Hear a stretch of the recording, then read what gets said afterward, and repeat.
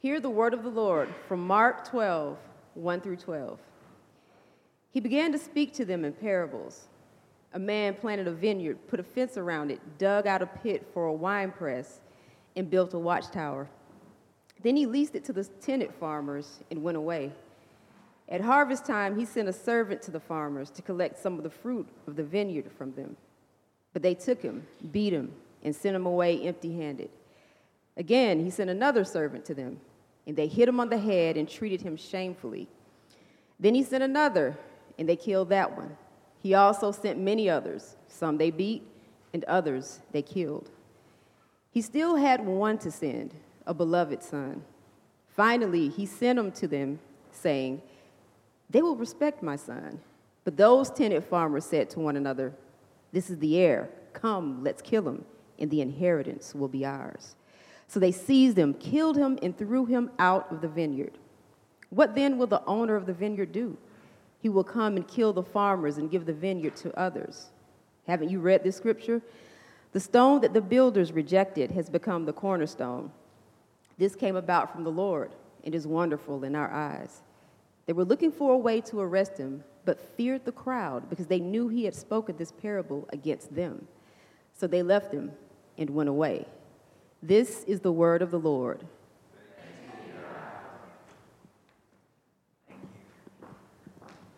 All right, so we're still in Mark. You're like, when are we going to get out? When we get out, when we get out. We're in Mark chapter 12. I just love the Gospels. I love just seeing these glimpses and pictures of Jesus. Before we get into the text, I realized a couple of months ago, I thought, if there ever was a time where I just wanted to talk to the church heart to heart, it probably is this time, because y'all are here. And I just always want to communicate my love and care for you all. I don't see you as a nebulous crowd. I see individual faces, and I hear stories. I just love the way that y'all care about each other. And I want to remind you that one of God's means of grace to us as a church is each other. One of the good things about coming to church on Sunday is not just to be in a crowd, but to exchange greetings and words of care and concern and love to one another. That is one of God's main ways of encouraging us. And so I am encouraged by you, and I know that y'all are encouraged by one another. So just know that when you come on Sunday, yes, the preaching, the singing, the prayer, all that's a means of grace. But your presence here is a means of grace to somebody. All right? So maybe you're like, I don't know why I came. Well, you came to encourage me, and you came to encourage those around you. All right? God uses you in that way. Usually I have a pretty introduction to the sermon, but I don't. So the main point is this. Do not reject God's message or his messenger. Do not reject God's message or his messenger. Let's pray. Father, I pray that you would help us to understand your word this morning. And Lord, that we would not only understand, but that we would obey from the heart what you are teaching. Lord, your word is quick, it's active, it gets to the heart, it discerns our intentions. So Lord, I pray that your word would do its job today by the power of the Holy Spirit. May we submit to what you are saying and rejoice in your goodness. In Jesus' name, amen. Amen. All right, so we're in the middle of a conflict between Jesus and the religious leaders in Jerusalem. Between Jesus and the religious leaders in Jerusalem. And oftentimes, Jesus would teach his disciples and others in what we call parables. A parable is a story or a saying that illustrates a truth using comparison, hyperbole, or simile. It could be a model, an analogy, or an example. And we have Jesus giving this story. And if you remember that last verse, they realized that the story was actually about them. So let's look at this parable of analogy to understand not just what Jesus was teaching them, but what Jesus is teaching us today. We look at the first couple of verses, we learn that God generously gives grace. In verse 1, it says, that's Jesus, he began to speak to them in parables. A man planted a vineyard, put a fence around it, dug out a pit for a wine press, and built a watchtower. Then he leased it to tenant farmers and went away. At the harvest time, he sent a servant to the farmers to collect some of the fruit of the vineyard from them. Now, before we go into the speech about what happened to the son, we need to understand that this vineyard owner was very generous. He gave these tenant farmers a beautiful place to be. Now, listen, I've never been to a vineyard, but they always talk about the vineyards in Southern California and how beautiful and awesome that they are. He gave them a beautiful place to be. Not only that, he gave them a safe place to be. He built a fence around it, and he had a watchtower. Says, hey, you come work for me. You can see this beautiful scenery. Don't worry about people coming to attack you. I got a watchtower here. And he gave them provision. We'll learn that he wasn't going to take all of the fruit of the vineyard for himself, that they could enjoy some of the fruit of that vineyard. And all he asked for was a portion of that fruit. The tenants could enjoy the rest. He wasn't an angry boss demanding all of the produce. He had good intentions for them. This is not the story of a boss that's harsh or one that just wants to abuse or manipulate. This is of one who wants to give generously. And it points to the fact that we have a generous creator and sustainer God. Look at the beauty that we enjoy. Sometimes we don't actually take into account the beauty that we get to enjoy. Just imagine the different sensations that you get through your five senses. When you see something beautiful, when you smell something that just is like, oh, that reminds me of some beautiful and wonderful memory. When you eat some good food, all of these things are gifts from God. The fact that the world not only functions, but there are things in the world for which you can enjoy. The fact that you can enjoy it is a gift from God. That he gives us relationships, friendships, families, and we can delight in one another. That in of itself is a gift of his marvelous grace. Can you not see how he protects you? We're here. We got our sound minds. We have the food that we need. He has provided for us, has he not? He wants us to acknowledge his grace, his creating grace, his sustaining grace, and offer him the fruit of love and good works. In reality, this is intuitive, right? We give thanks and honor to those who have been kind to us. Usually, you don't have to tell somebody to do that. It should be obvious, but sometimes we forget our obligation and our thanksgiving towards God when we see all the things that he has provided for us with his great and lavish generosity. That's before we get to the gospel, before we get to what Christ the Son has done. We need to realize that our Father is loving and generous and kind. And that what he wants from us is a recognition of his generous gifts and a posture of thanksgiving and service. You know, when we get to the next couple of verses, we realize that we often reject God's message and his messengers. Verse 3, 4, and 5, it says, but they took him, beat him, and sent him away empty-handed. Again, he sent another servant to them, and they hit him on the head, treated him shamefully. Then he sent another, and they killed that one. He also sent many others. Some they beat, and others they killed. Look at the pride of these tenants. The vineyard owner only wanted what was his due. Again, he was not giving some crazy request. He wasn't trying to take all their fun and joy. He had already provided for them so much. This points to the history of God's people's rejection of the prophets, of the messengers of God. In Hebrews 11, it gives this little summary of how people who have spoken for God have been mistreated. And in Hebrews 11, starting in verse 35, it says, other people were tortured, not accepting release, so they might gain a better resurrection. Others experienced mockings and scourgings, as well as bonds and imprisonments. They were stoned. They were sawed in two. They died by the sword. They wandered about in sheepskins and goatskins, destitute, afflicted, mistreated. The world was not worthy of them. Talking about the prophets like Isaiah and Jeremiah, all the way up to John the Baptist, those who came to communicate God's grace and to communicate that we ought to be thankful and fulfill our obligations to him, they were consistently mistreated. If you go back and read the Old Testament, that is a history. He is given an analogy of what happened in the Old Testament. God would consistently send messengers, and all the time they are rejected over and over and over again. And you might say to yourself, well, I haven't persecuted any prophets. How does this apply to me? I ain't stoned anybody. But we are all guilty of the rejection of God and his messengers. One of the ways, the primary ways that he communicates to us is through creation. Theologians call this general revelation.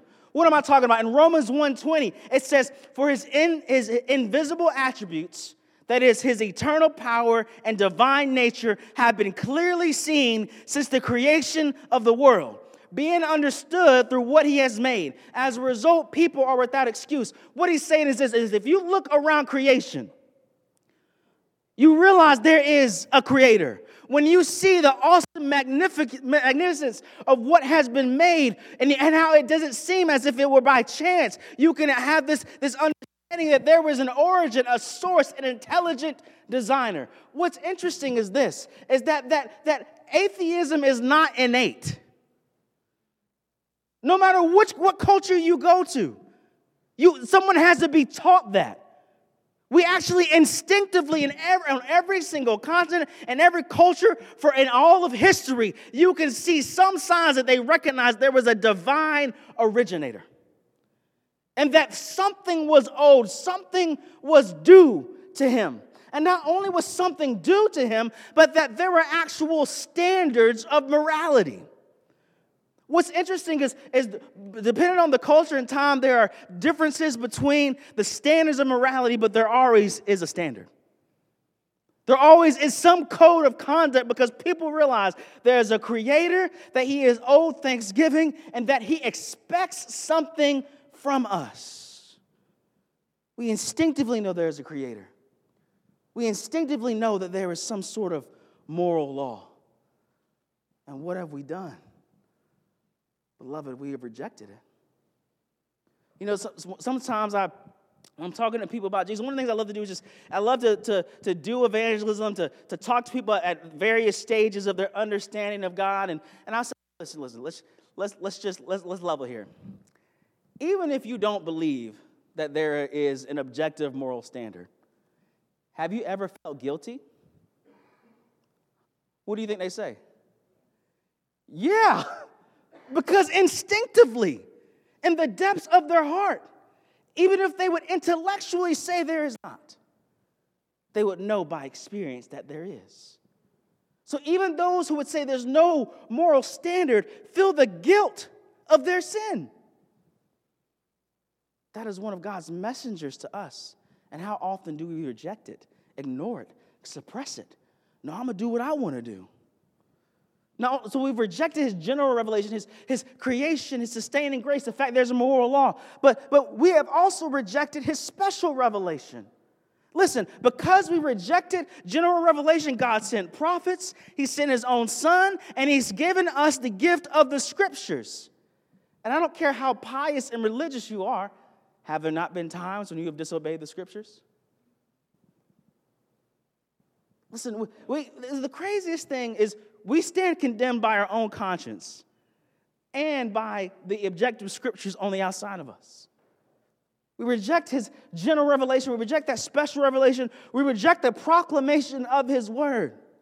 There are times when we have rejected and disliked those who have told us the hard truths from God.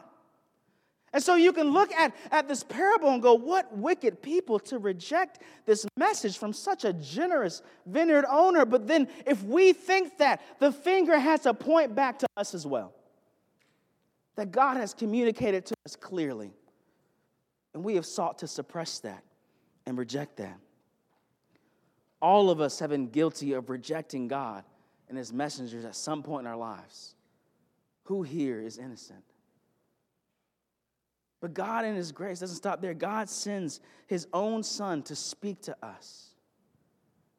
and yet we rejected him. In verse 6, 7, and 8, it says, he still had one to send, a beloved son. Finally, he sent him to them, saying, they will respect my son. But those tenant farmers said to one another, this is the heir. Come, let's kill him, and the inheritance will be ours. So they seized him, killed him, and threw him out of the vineyard.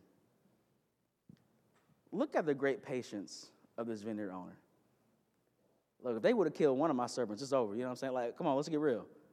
I didn't sense like that. Like, they were my friend. You can't just be killing folk. You know what I mean? But he's like, well, maybe if I just send my own son. This is out of love for the tenants, out of care. Think about this great patience that is displayed from this owner. He sent someone who shares his authority. They're like, well, maybe they didn't understand how serious I was, so I'll send my own son so that they know what I'm like and they understand that he speaks with my authority. You know, maybe they needed the boss to come. Maybe the managers weren't doing a good job. So it was an undercover boss, if you will, came. And maybe if they understood that he was there, they would respect him. He sent him as a final resort. He said, finally. Listen, if they reject the final resort, what hope is there for them? We see that the Son of God was murdered by the very people that he came to show compassion on. You know, some of Jesus' parables are rather hard to understand. I'm not sure if this is one of them.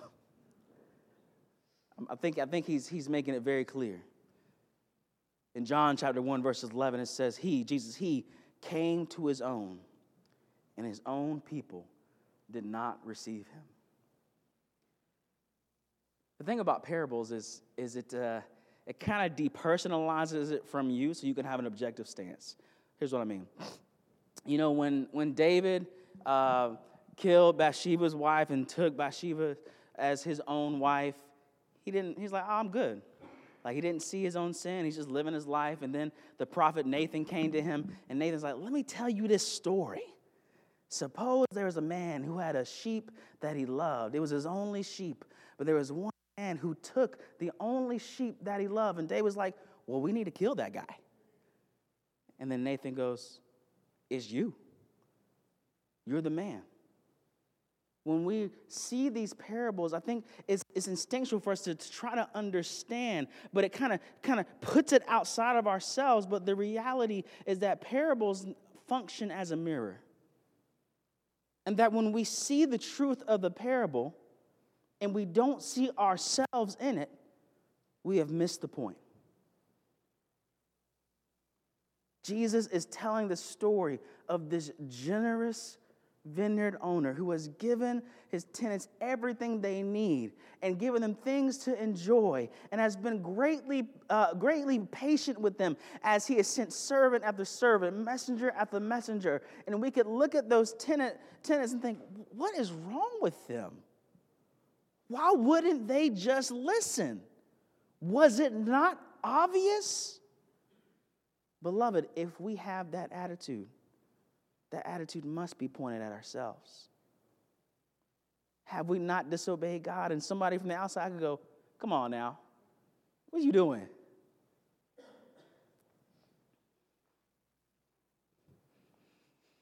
The Son of God was murdered by the very people that he came to show compassion on. And then in verse 9, it gets really real. What then will the owner of the vineyard do? He will come and kill the farmers and give the vineyard to others. That ain't meek and mild Jesus, is it? Does that seem harsh? But remember the consistent and violent rejection. You know, oftentimes when I'm speaking with our students at student ministry, one of the things I love it because a lot of times they don't come with a lot of churchy expectations, and so it challenges me to really think through and explain what I'm saying. And one of the ways that I try to explain sin to them is a lot of times we think about sin as these just random. Just rules. These random rules that sometimes we break. It is what it is. But one of the things I tell them repeatedly, I say, hey, imagine if Let's just say you thought I had good advice, and they kind of laugh at that because I don't know if they think that. But imagine you thought I had good advice, all right? And you asked me some good advice about life, and I gave you some really like thoughtful, like insightful information about how to live your life. And you looked at me and you said, that is the stupidest thing I have ever heard. I said, how would you think I would feel? There you go. You feel kind of disrespected. And I'm like, that's sin. It's not breaking like random rules. It is disrespectful to the one who wrote the law. When we say that we are wiser than him, that's why it's a personal slight against a holy God. When we say, I know what to do more than you, I'm smarter than you. It's not just rules that we have broken, but a person that we have disrespected. That's the nature of what sin is. And if we reject God, we will be passed over, and his blessings will go to others. Isn't that what it says? It says he's going to kill the farmers and do what? Well, y'all ain't like my vineyard. Maybe somebody else will like it. I don't know about you, but I want his blessing. I don't want to reject him. I don't want to be passed over. And then when we go to verse 10 and 11, we realize that God uses this rejected one to build his kingdom. In verse 10, it says, have you read this scripture? The stone that the builders rejected has become the cornerstone. This came about from the Lord, and it is wonderful in our eyes. I'm going to clue you in on something, y'all. The stone is Jesus. I know that's some good acumen in it. The stone is Jesus. And God's plan was and is to build his house on Christ. Yet he was rejected. But through his rejection comes our salvation. His rejection and death on the cross is the foundation of our forgiveness. It's part of one of the mysteries of God's plan and his sovereignty. Matter of fact, when Apostle Peter is trying to explain what happened to Jesus in Acts 2:23, he says, though Jesus was delivered up according to God's determined plan and foreknowledge, you used lawless people to nail him to a cross and kill him. In other words, you had a plan to reject him. But in that rejection is God's sovereign plan to take care of our sin problem. See, Christ died in our place for our forgiveness. And the stone that was rejected is the foundation of the church, the community of the ones who are forgiven. Because if we read this parable appropriately, we will see that we are the tenants who have rejected. But there is a way out. There is a way of forgiveness and a way to be restored back to God again. And it is through accepting the sacrifice of his beloved Son. So as we hear the word of God, and sometimes with its heaviness, its weightiness, we must be careful not to harden our hearts to the warnings and the promises in the word. In verse 12, it says, they were looking for a way to arrest him. They being the religious leaders. The religious leaders were looking for a way to arrest him, but they feared the crowd because they knew he had spoken this parable against them. So they left him and went away. What's interesting is if they knew that the parable was against them, could they not have just taken a moment and go, well, wait a minute. Should I do some introspection? He's talking about me. And instead of, forget you, if they just would have paused a moment, if they wouldn't have hardened their hearts, if they wouldn't have jumped so quickly to anger, maybe they could have felt the conviction and could have gone another way. But they knew that the parable was against them. See, the parable for them is that Israel was the vineyard, and the religious leaders were the tenants. And they are the ones who rejected the prophets and the ones who would kill Christ. And they will be stripped of their leadership. Leadership of God's people would not be in their hands. It would pass to the apostles and the church leaders. And the Lord's vineyard would be open to all people. See, that this parable, in reality, is a critique on spiritual leadership. This is specifically a call to those who are or who aspire to leadership in God's kingdom. I want you to remember their reason. They said, the heir is coming. And they said, come, let's kill him, and the inheritance will be ours. They wanted glory for themselves. They used the things of God to make themselves look better. They used God's word to gain power and accolades for themselves. See, we got to be careful not to use the position that God gives us as a means of personal advancement or control. And I had a conversation with somebody last week, and we were talking about, sometimes, let's just be real, sometimes pastors and church leaders, they fall. They don't meet the bar of holiness. And I said there's usually two major sins that happens. It goes one of two ways. One is probably the one you're more familiar with. One is some sort of sexual sin. But the other one is bullying. I can't tell you how many times I have spoken with people known personally, someone who has been bullied by a church leader because they did the exact same thing that the religious leaders of this text were doing. They used God's words as a mechanism of control and as a means to expand their personal influence. The inheritance that belongs to Jesus Christ alone. The authority that belongs to Jesus Christ alone. They wanted it themselves. So, beloved, we have to be careful that we are in no way seeking to steal the glory and the inheritance of our Lord, Jesus Christ. We all need to be careful not to harden our hearts against God's warnings. If God's word comes to you, don't get angry, but rather humble yourself and go, could this be me? Search me, Lord. So if we were to retell the parable for us, it would go something like this. God planted a wonderful vineyard, and he gave us stewardship and enjoyment of it. He gave us stuff to do and stuff to enjoy. And he expects his people to give him back the fruit of worship and obedience. We all have rejected his messages from creation and his word. Our sins put his son on the cross.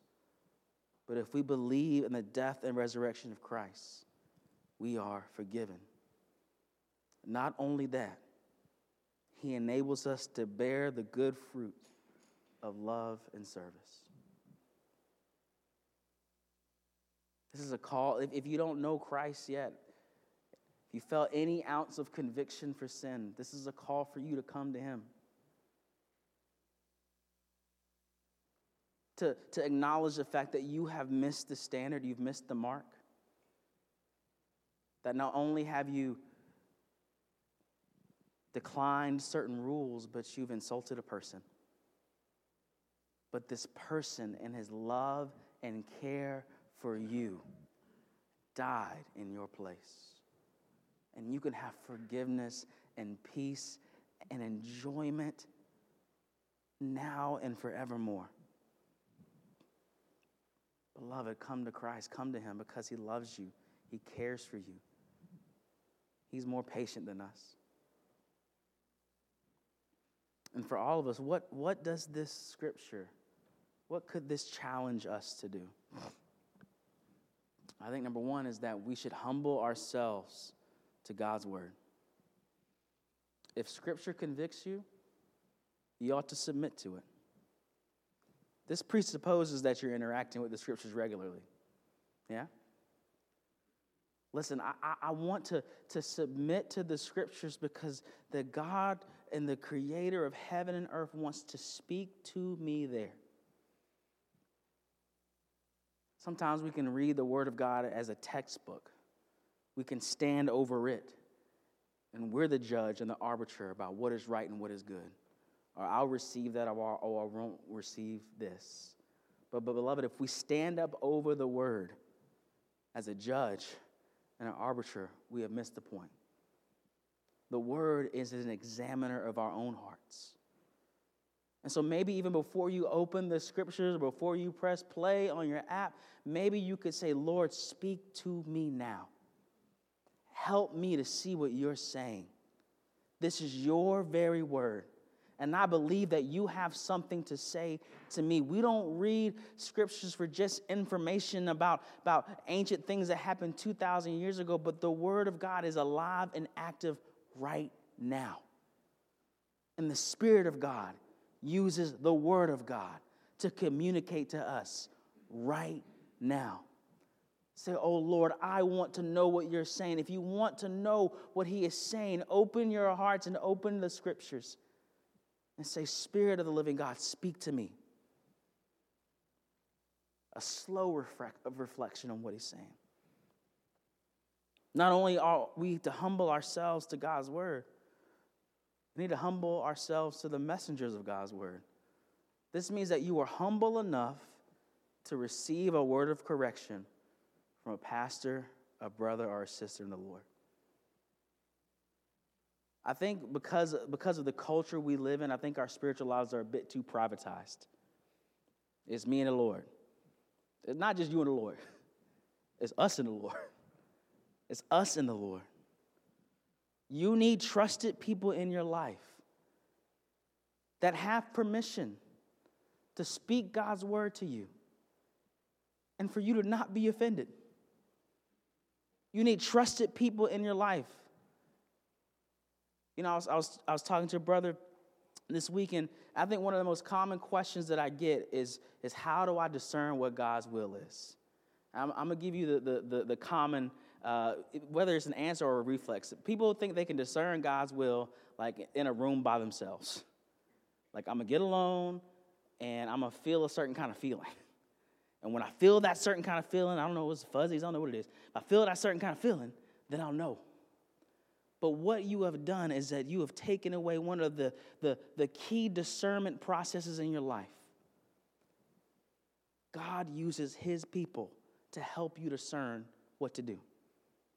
In Acts chapter 13, before Apostle Paul was sent out to be like the greatest missionary of all time, it says he was praying with 4 other church leaders. And it says that the Holy Spirit said to them, not simply individually to Paul, but to them, set apart Paul for the work that I have for him to do.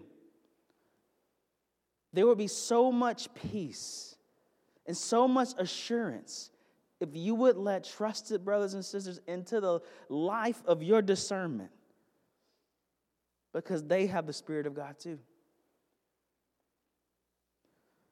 Beloved, this is a call for humility. Because if we've agreed with anything in the sermon, we've all agreed there have been times when we haven't listened very well to the Lord. But we can humble ourselves, submit to his word, and even submit to one another so that we could walk lockstep with him. So y'all, don't reject God's message or his messenger. Let's pray. Heavenly Father, I thank you so much for your word. And Lord, sometimes the tone of your word is hard. But Lord, let us not shy away from that. For your word is good. And you are like a great physician. If you cut us, it is to heal us. So Lord, let us receive the cuts from your word so that we can be healed and that we can bear much fruit to your glory. In Jesus' name, amen.